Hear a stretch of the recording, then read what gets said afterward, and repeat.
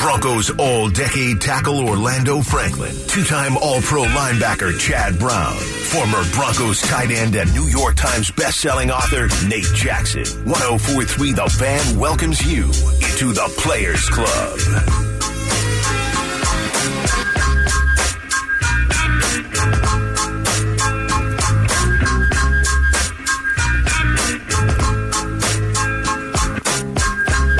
We got a whole Players Club in the house today, guys.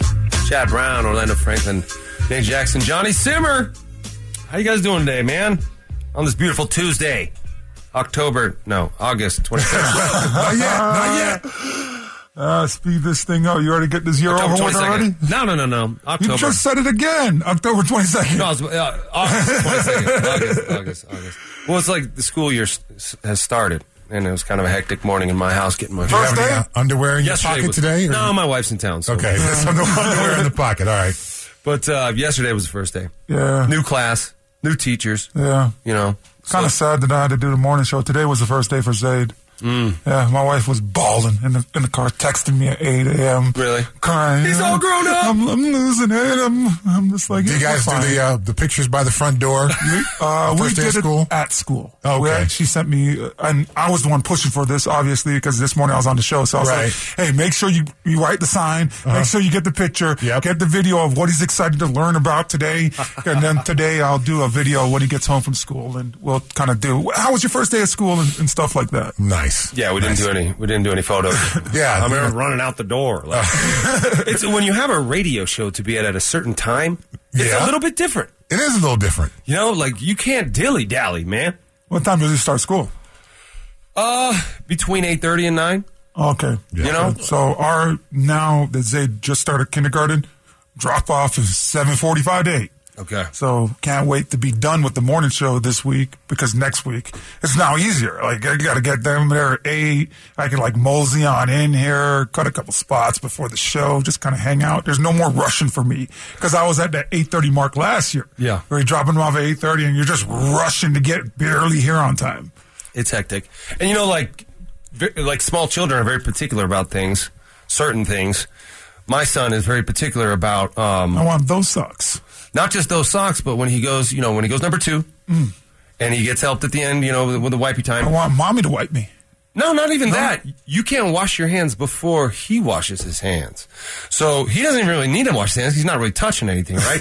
So you wipe it, and then you can't wash it until after he washes it. If you wash your hands first, it's a big problem. And that happened this morning.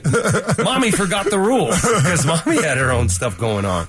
And so, yeah. So I had to, try to distract, because it's a distraction thing when a kid is having a weird meltdown over something stupid, right? Redirect, yeah. So anyway, did you have any such issues this morning, Chad? No, I did not. Did you wait to wipe until after your wife? My kids are 27 and 24. I've done a ton of my share of wiping and navigated the tricky particularities of this week. I am Princess, and she will not respond to any other name other than Princess, and wiping procedures. I've done all this. So it brings me back and makes me smile to hear you guys going through this. Chad, I got a question. When's a good age to stop having to help them wipe? Because I'm tired of it. My 5-year-old, he called me yesterday like, Daddy, done pooping. Come knock this out for me. All right, so you have to balance out how many disgusting, nasty, streak-stained sets of underwear are you willing to endure before you're good with that? Oh. Because it's either you're wiping it or he's wiping it. And he's not wiping it right. He ain't going to do it very good. So there's going to be all kind of material left around on underwear and in toilet seats and such until he gets it down. So if you and your wife are cool with that, then you can stop today, man. Just let him walk around naked after. Every time you go number 2, you just make it for the rest of the day. You're in a rental house. I'm sure at your other fancy house you had a bidet or something, right? No, maybe. I guess. I'm not trying to call you out on the bidet, man. You can't give that 5-year-old that luxury at this point. You're trying to keep them content with certain things at the same time. What age do you switch over to the bidet? I didn't try one until my first time in Vegas, 23, after my rookie year. That's when I discovered the bidet. And you never went back. No, I mean, it's a nice treat when you go to Vegas. I personally am not a fan of the bidet. Oh, it changed my life. Did it? Yeah, it did. You're like the big dudes too, like the offensive linemen. Like they need help down there. No, they don't. It turn into a big mess. Why? Why is it any different than a regular person? Dude, I went to school an offensive lineman in college. He cracked a rib taking a dump. And that doesn't happen to wide receivers, man. It just doesn't. I will give you the offensive lineman. I'll give you guys credit for being the smartest group in the building. I will also give you the discredit as a group of being the overall nastiest group in the building. Yeah. If there's a position group that is most likely to pee on themselves, as evidenced by stink. The person that sits in that chair every single day right before you. Yes, that's why I have this sock over my microphone, because if he's peeing on himself, there could be other things happening. So, yes, you guys are the smartest dudes, but the nastiest dudes at the same time. Hey, I have no problem with that statement. It's not an indictment on me. No. But I've seen some very nasty things going on Yes. with offensive linemen for sure. Okay. And I did pee a little bit in my pants. There's also the thing, like, the wiping technique that you use. Did you get that one from your mom or your dad? Because they do it differently, right? Right. And then you have to develop your own. Is it an amalgamation of the two? I'm assuming that I developed it from my mom. That's fair. I think I took mine from my dad. Not to say my mom's wasn't good. This is crazy conversation. This is the fold versus the crumple. All right. Moving on. Moving on. Sorry, guys. The Players Club is back together. Folds every time. That's right. Chad. Yes, sir. We haven't been able to speak with you since the preseason loss to the Niners. Mm-hmm. Any kind of sort of leftover thoughts on that? I mean, what did we glean from that, if anything? It's particularly defensively, because we've really talked a lot about the offense and Russell Wilson and how did he look and all that. But what was your own kind of takeaway from the defensive performance of the Broncos against the Niners? I'd give the entire team a B. The offensive line, is probably the most glaring issue. That's the unit that seems to need the most work currently. But offensively, defensively, front to back defensively, Russell Wilson, the receivers, the backs, I'd give it all a solid B. Everything's going in the right direction. There's no cause for immediate concern outside of the offensive line. Everything else seems to be tracking as it should.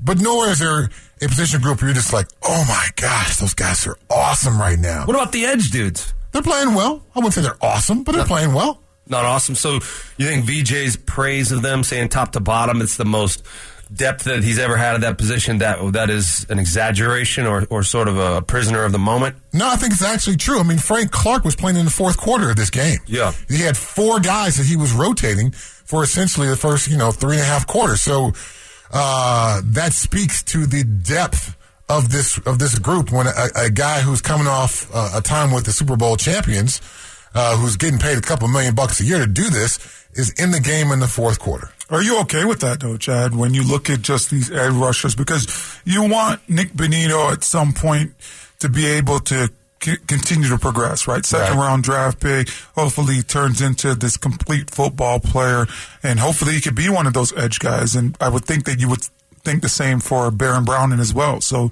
when you start seeing this rotation, is it necessarily good for these younger guys that could be mainstays for the Broncos in the outside linebacker room?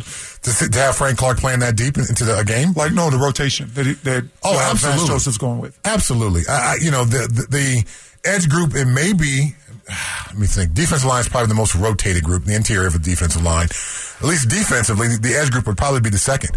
Because you want those guys fresh, and you want to wear down those tackles, not just with your skill set, but with the relentless nature of each guy stepping in and playing in that game. So if these young guys are able to take advantage of that and to get on the sideline and have Frank Clark tell you what moves he's been setting up, that allows you to set your moves up. And if Baron Browning, when he comes back, is able to begin to chip away and wear this guy down, when you get in there, you have a better opportunity.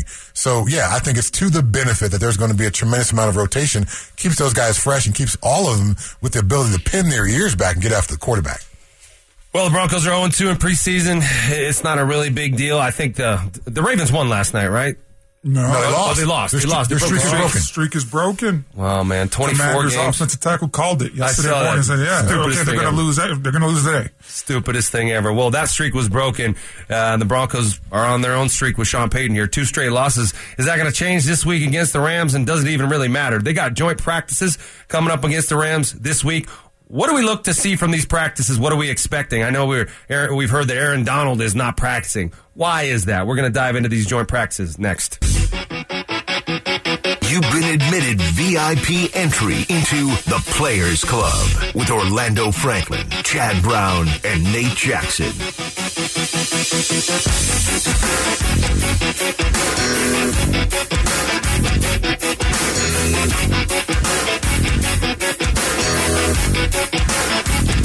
Before I got to the NFL, joint practices was something different. But when I got to the NFL, it became this couple days where you practice against another team. Yeah, I got in advance of a preseason game. Yeah. Right? And the Broncos are about to do so against the LA Rams. Okay, so different teams approach this differently. The idea is that Sean Payton's not going to play these guys, perhaps, in the final preseason game, or at least his starters, right? But that would assume that he wants to see some really good work from his starters in the joint practices, Chad. Would you think that they're an important kind of test for Sean Payton to see these guys go stick it to the Rams in these practices, or are they just trying to accomplish certain things and run certain plays? It's been interesting this year because with the reduction in preseason games from 4 to 3, joint practices became more important. And now this year, teams are canceling the second day. Teams are canceling joint practice overall. And, you know, there's rumors that the NFL is going to ban 2 days in a row of joint practice because it leads to fights. So that's right. I'm going to get him tomorrow. Yes. Well, you mean you get your butt kicked. Yep. Your coach yells at you in front of your whole position group and maybe even the whole team. Yep. So then you got to get some retribution. And there's no fines for fighting during a joint practice. As evidenced by last year, Aaron Donald, basically assault with 2 deadly weapons. Yes. With the pulling off the helmets. If he had been on the other side of the field stripes. I would have laid that thing down. If he hit me with that helmet, you would have had to airlift me off that field. I would have laid that thing down. Coach, my back. Everything hurt. 50,000. But what would you have done if you couldn't get to him? If you had everybody holding you back, they wouldn't have been able to hold you back. Is that what you're saying? You would have retribution? No, I said I would have laid that thing down. If Aaron Donald hit me with that helmet, I would have laid on you that would have physically field, laid down. and they would have had to come airlift me to take me to the nearest hospital. I thought you were sued. Yes. I need half of whatever you're projected to make because you just cut my career short. Right. I'm done. Right. I am done. You're done. Did you experience any joint practices when you were in the NFL? Yeah. We did it a couple times against the Texans, and it was just the Texans, actually, when I was here with the Broncos. And then when I was with the Chargers, we practiced against the Saints one year. Do you guys feel like you accomplished a lot there, or was it a big waste of time? I felt like we accomplished a lot, and I honestly looked forward to it because it was 2 days or 3 days where I didn't have to go against, here with the Broncos, like 2 or 3 days I don't have to go against Von Miller and D. Ware and these guys, right? So, and I feel also we were really good football teams. We didn't go out there and like everybody was getting their butt kicked. Like we had a purpose. Like we knew that we matched up really, really well against any team in the league, and we were going to compete each and every game. So there was a different purpose. Now, when you're like a team like Carolina and you have joint practices, well, you sucked last year, and you're probably it's probably not gonna really help a lot because you're trying to change the culture, trying to build up something. So I think different teams could get different things from the whole joint practice, but it really ain't for everybody. I think if you're like in the middle of the pack to the top of the league, yeah, let's go ahead and get this work. But if you're at the bottom of this league, it could be like just fight after fight, and these coaches just getting on you and cursing you out after meetings and things like that, and just getting guys frustrated where now you're looking for the fight the next day because of it. Yeah, so famously last year, Aaron Donald in a joint practice with the Cincinnati Bengals somehow removed 2 helmets from offensive linemen, you would assume, or some offensive players, and started swinging them, trying to hit people. That's what you want to avoid. This Rams front, now Aaron Donald's not going to be practicing against the Broncos. Apparently he's got a baby on the way. Is that right? I think that's part of it. The other part of it is they want to make sure there's no repeat of him swinging deadly weapons at people. So he can't control himself, so they're like, just stay home and be a dad. Pretty much, yes. he has got himself banned for as long as he plays for the Rams from participating in joint practice because of what he did last year. That's all you got to do to get out of it? Yep. I'm sure some other guys are going to taking notes. I think some guys are going to sign up for that. Take it to the next level, man. Bring some brass knuckles in your pants and pull those things out. So do you think that's evidence that these things should go away, Chad? I think there's a tremendous benefit if you can handle it properly.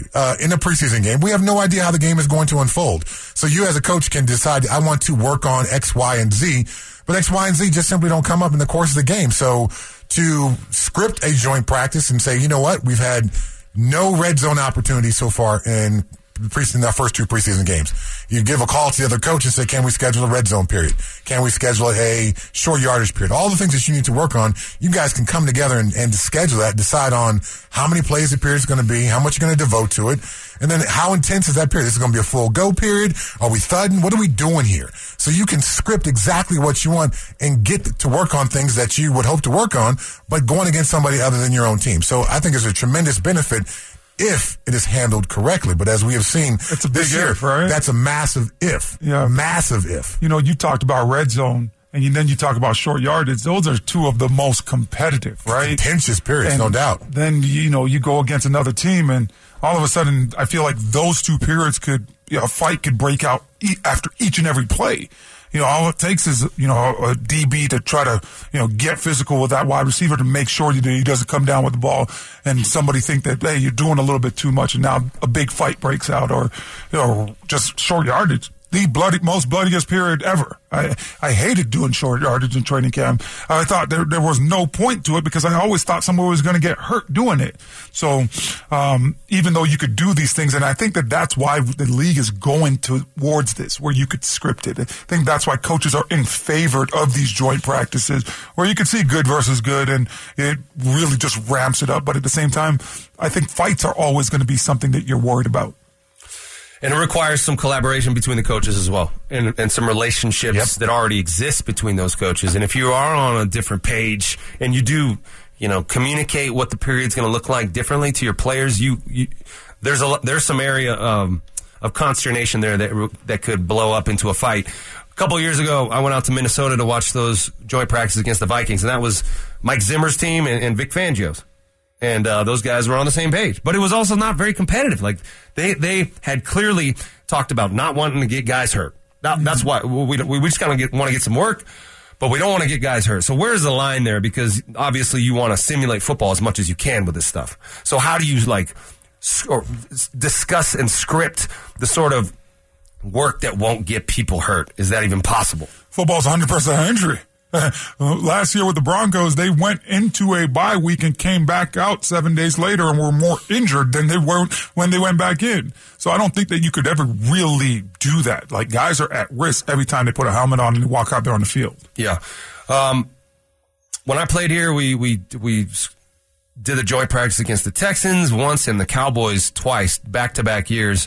And the first time we went to Dallas, and we went through a couple days of practice. It went pretty well. But then when the game came around, there's an unspoken rule with coaches in the preseason. You don't game plan for your opponent. You don't run any kind of trick plays or any funny stuff. You keep it basic. Mm-hmm. And we went out there in the game, and Wade Phillips had some tricks up his sleeve for Mike Shanahan's team, and they beat us. They whooped our butts up there. Okay, well then down there, not up there. The next year they came here. And in advance of them coming here, Mike Shanahan was adamant to us about how much this meant and what they did last year and how we weren't going to let them do that this year and da-da-da-da. And it was a bloodbath on day one. It was a bloodbath on day two. And then in the games, we all played again, too. Everybody played, and we beat them in the game. And after that game, I've never seen Mike Shanahan more happy in the locker room. Really? It was a preseason game. After that game? Yeah, maybe not never more happy, okay. but he was very content with what had happened the previous 3 days, including that game. He wanted to win that game. Yeah. That game mattered to him. The egos of these coaches matter. Sean Payton wants to prove something to this team. Do you think? To the Rams? To the Rams? Wants to prove something. That his team is tougher than their team. Yeah, especially with how preseason has went so far. I mean, I think deep down inside, Sean Payton is extremely upset that this football team has lost 2 games by a score of 1, especially with last year and what was surrounding this football team. So, yeah, I could see that. I could see it being, really competitive this week, and Sean Payton getting these guys fired up and telling them, you better take this serious, and it's about winning the day against them the first day of practice and winning the day the second day. And you damn sure know that he wants to win the game. He doesn't want to go 0 for 3 in the preseason. And it creates some confidence going into the season, right, Chad? I mean, you talked about the Niners getting off the bus a couple years ago and coming in here and whipping up on the Broncos, and that being foreshadowing of what was going to happen that year, both for the 49ers and the Broncos. Yeah, absolutely. And, I've been a coach on a youth level. I've been a coach on the NFL level.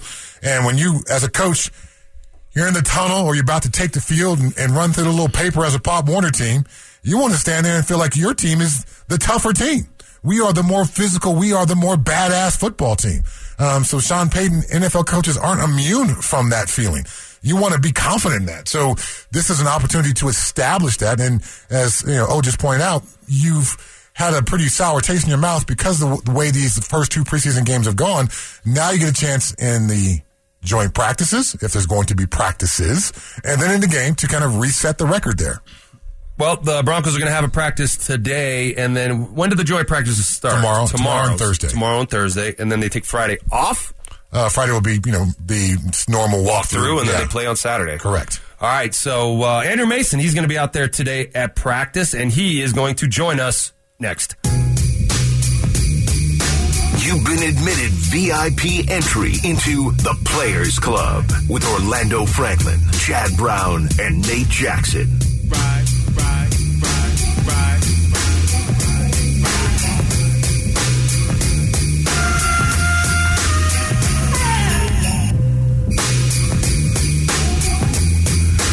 We're working on getting handy Andy Mason here.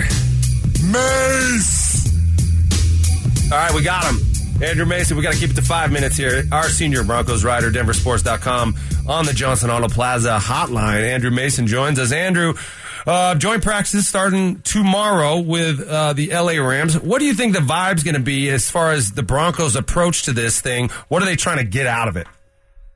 I mean, what aren't you trying to get out of? You're trying to get ready for the season. You're also trying to get a final evaluation on a lot of players this week. Now, the thing that'll be interesting, of course, is you have the preseason game on the end of it on Saturday.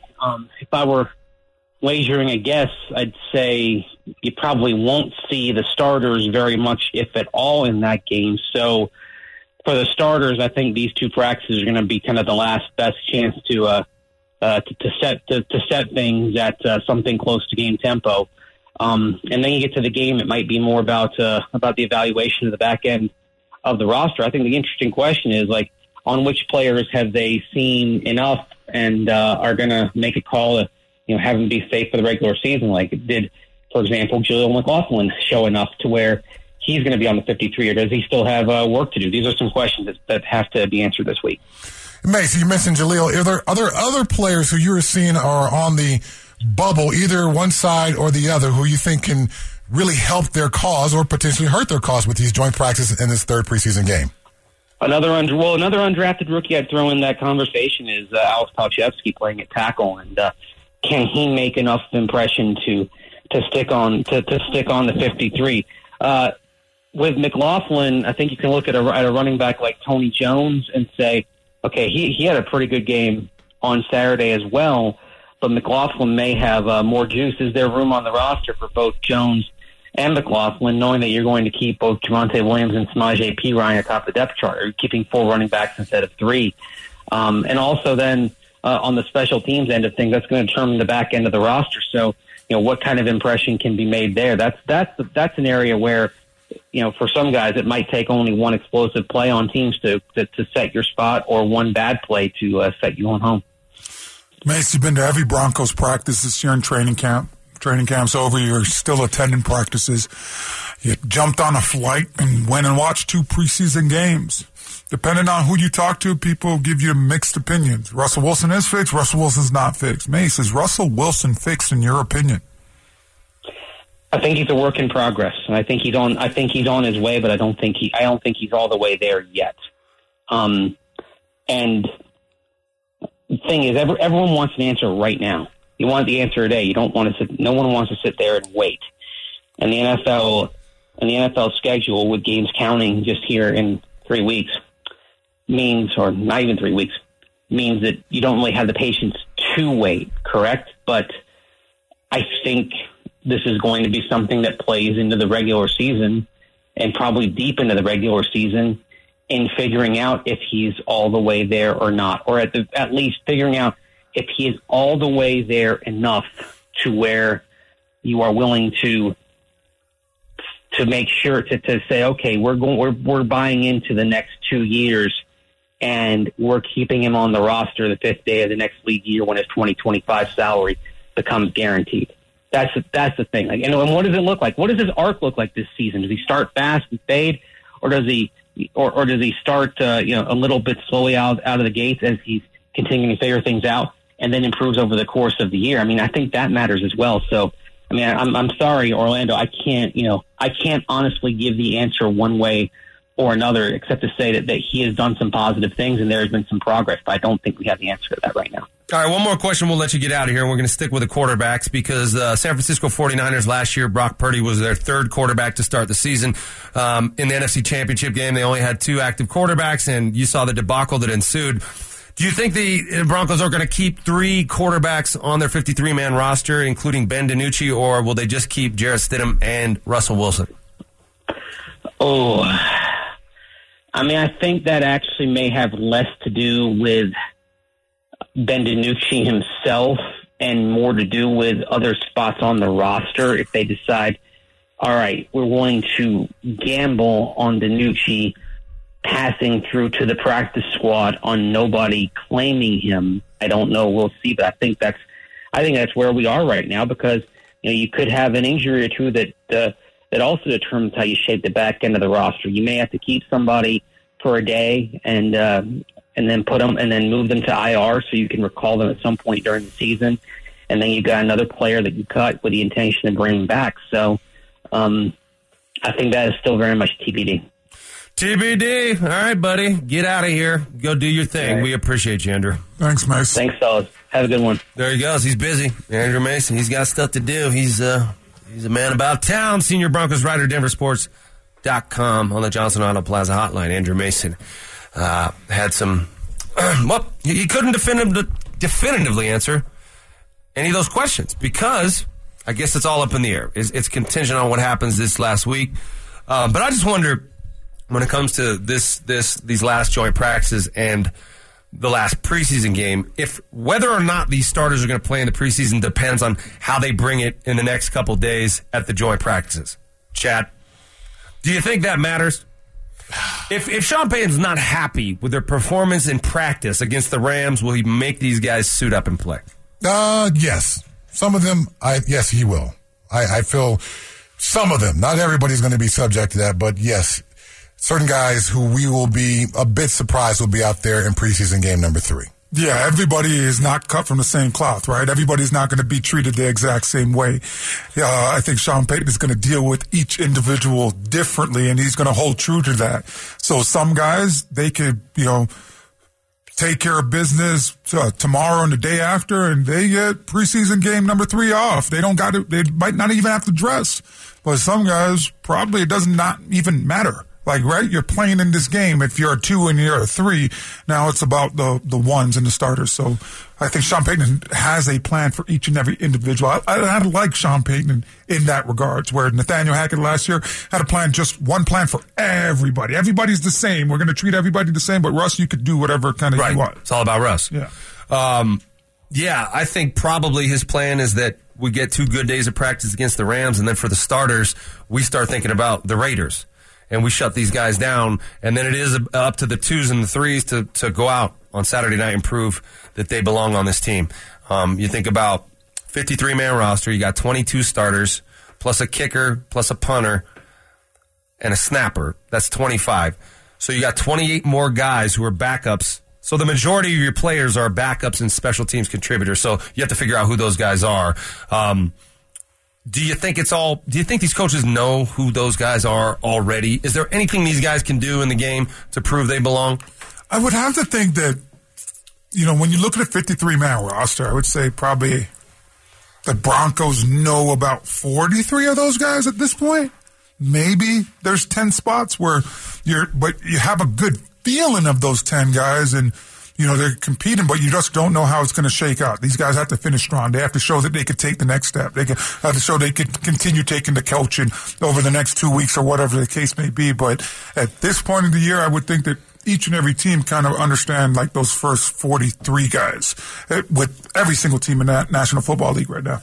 Yeah, I'm with though. It's about 40 to 45 guys who they feel comfortable with. Now, of course, they're going to look at the waiver wire when cuts happen and see if they can improve. And then the other piece of it is injuries and things like that. So we have a sense of who our best players are, but our final roster makeup may not just be purely the best players. We've got to keep an extra guy at this spot because this guy is banged up. Or we've got to keep an extra guy at this spot because this guy's on PUP. Whatever the case may be, there's going to be those kind of issues that are outside of the pure talent that will influence the final roster more than just who are the best 53 football players in your building.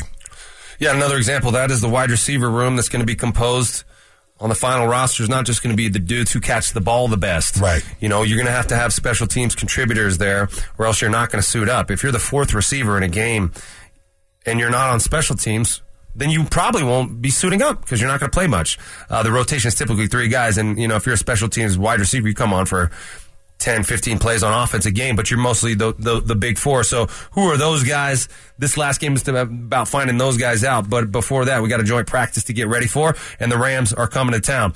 All right, the Broncos uniform schedule release. They're going to wear a different color, guys, and we're going to tell you about it. Also, from sumo to football, we're going to do that and more in the morning mixtape. Next. The Players Club welcomes you into the Morning Mixtape with a look at the biggest stories in Denver sports. Here's Orlando, Chad, and Nate. Go. Guys, the Broncos will wear their color rush and newly donned white helmets in Week 5 against the Jets and Week 6 against the Patriots. The Broncos will also wear the navy jerseys in Week 11 against the Vikings. The Broncos will also be wearing their whites at home in Week 2 against the Commanders for the first time in 20 years. Any of those combinations excite you guys at all, Orlando? How do you like the whites at home? I love the Broncos, like, traditional new uniform. That's pretty cool. They're now going to get to wear the white uniform at home. They haven't done that in, many, many years. But I'm all about that all blue, baby. I was a big fella. Yeah. That all blue makes the big fellas, at least me, I look kind of swole in that all blue. I look better in that all blue. I felt better in that all blue. So I was a little disappointed to see them only wearing all blue just once this year. Having never donned a Broncos uniform in my life. Sorry, I'm the odd guy out of the Players Club. I like the all whites. I think the all whites is a fantastic look. I've always liked the Bronco uniforms as a kid, playing against them, and now to see some of these combinations come back, I'm looking forward to seeing the white helmet. I think the folks who have helped design the Bronco uniforms have yet to have a miss. A little point of clarification there. It's Week 16 against the Patriots, not Week 6. Okay. I'm not a huge fan of all the uniform changes and stuff, man. Just like, choose a uniform, let's go play some ball, baby. I mean, so, you don't like the fact that they have like 4 different combinations? No, I don't, man. Does a superhero change his stuff? Does he put on a new cape when he goes over to there? What are you talking about, John? God, does it? Just answer the questions. Does a superhero change his outfit? He does not. He has one. Remember last year, the Broncos were wearing like. What did they do? Like white jerseys with like the blue pants and like the stripes didn't match, and then they won a game, so they did it again. Yeah, you gotta do it again if you win. Gotta be a little stitious, not superstitious. Really stitious. All right, this is pretty cool. From Sumo World Champion to football in Fort Collins, Nick Rothschild of Denver 7 did a report on a very unique defensive lineman for the Rams up in Fort Collins. 2022 Sumo World Champion Hidetora Hanada has made the transition from sumo wrestling to D-line. Here is the D-line coach, Buddha Williams, on Hanada. I didn't know anything until I seen his highlight tape. He had put together a highlight tape with him sumo wrestling, with combine stuff and football stuff, which I thought was unique. But then when I seen it, I seen like how explosive he was coming out of his stance, how flexible he was. And I was like, he got some tools that can carry over and translate to this game. Orlando, your thoughts when you hear about a sumo wrestler playing American football? Man, I saw this story yesterday and sent it to John, and I was just like, this is awesome. I thought he was going to be an offensive lineman, though. I didn't realize he was going to be a defensive lineman when I was clicking on the story. And I'm just kind of watching this guy's transition. I think it's super cool, super unique. And, the more and more you could expose people to the game of football, just because you don't grow up in America or grow up in Canada doesn't mean that you can't transition to this game or play this sport. So I just think that this overall is such a cool and unique story. And I'm rooting for this young man. I hope that he gets an opportunity to get in some training camp because of him as well. He grew up like watching football. He started watching it at a very young age, and I'm sure that wasn't a part of the plan ever, as he was like a champion at sumo, but now he's up there, up the road playing some D-line, so good for him. Chad, could a sumo wrestler block you coming off the edge? That's what I want to know, though. No, because sumos go forward. They don't go backwards. It's a different... That's why he plays D-line. Yes. Yeah, probably. Yeah, that's a completely different skill set. Now, the footballness of coming out of your stance, coming low, playing with leverage, I think that's universal between the two sports. But to turn him into a dancing bear, which goes backwards, and all the stuff the offensive linemen do, I don't think they come out of sumo armed with that particular skill set. So from a pure transition standpoint, I'm going to try your D-line first and see what you got there. And so he sounds like he's got a great spot. And if he can play low with some leverage, as you do in sumo, it gives him a chance to be, kind of a clog right there in the middle of that Rams defensive front. I've always thought offensive line play kind of like synchronized sumo wrestling. One place, yes. Yeah. Yeah. Well, even pass plays, they're synchronized together. Like the pass protection is synchronized.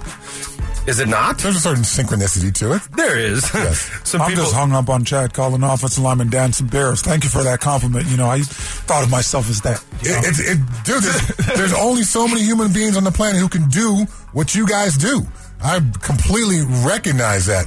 I mean, Trent Williams, I saw him Super Bowl week out there in Arizona, and I played against Hall of Fame dudes. I'm just like, I can't believe I used to compete against human beings like that. That was my job, to find a way to beat that guy.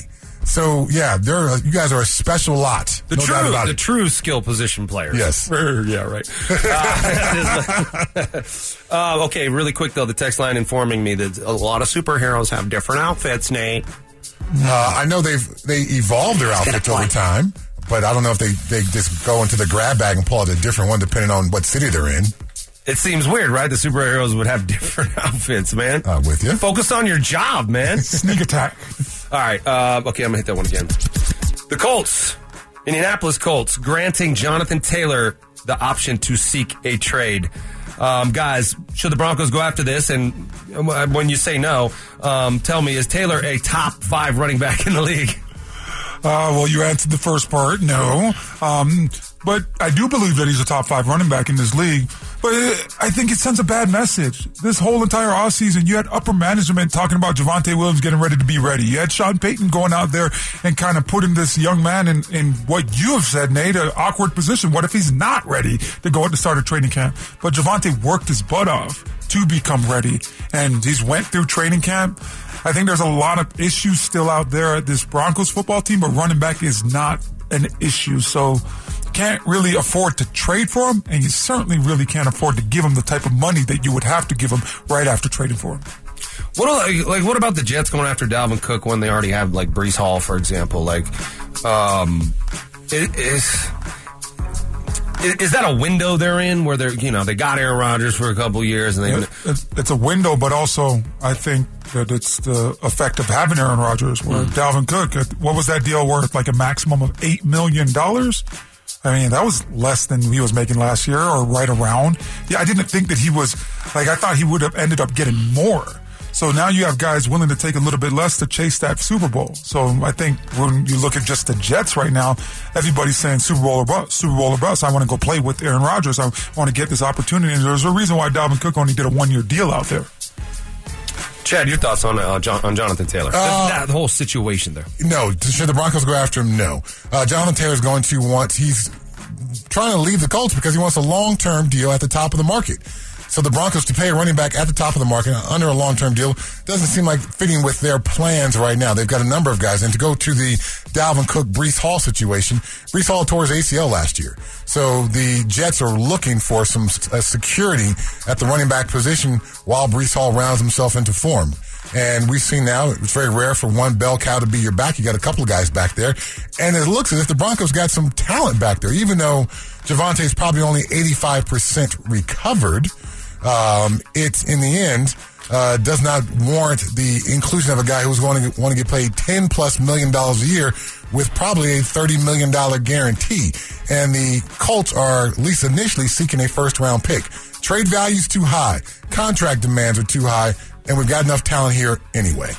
Yeah, Jonathan Taylor going into his 4th season. He's got career 756 carries, 3,841 yards and 33 touchdowns. Still some tread on those tires, right? But some teams are probably a little reticent to give him a long-term deal. What do you think about James Merilatt's idea, Chad, now that you're on here today with us, that Jaleel McLaughlin should be the starting running back for the Denver Broncos? He's proven it. No, he has not. He has not. Show me you can pass block. Show me you can do in a real speed action. At 5'8", 180, probably dripping wet. The same limitations that were difficult for Philip Lindsay to overcome. Jaleel's going to face those same things. As a smaller running back, it's just a matter of physics. And he's not like a thickly built guy like, who did Sean Payton have in New Orleans for a long time? Small running back. Darren Sproles. Darren Sproles was short but thickly built. Yeah. Jaleel is not thickly built. So his ability to stand up in pass protection would give me some concern. I need to see that. So if you're going to be anointed the guy, I at least need to see you do that at a average level first. We haven't even seen that at all yet. All right, guys. This game is upon us, the last preseason game of 2023. Does it matter? Maybe. Developing the back end of the roster. You got about 28 dudes. You got to figure out who those backups and special teams players are. So which are the guys who are playing for their jobs and which are the guys that just are not going to cut it? We'll get into that next.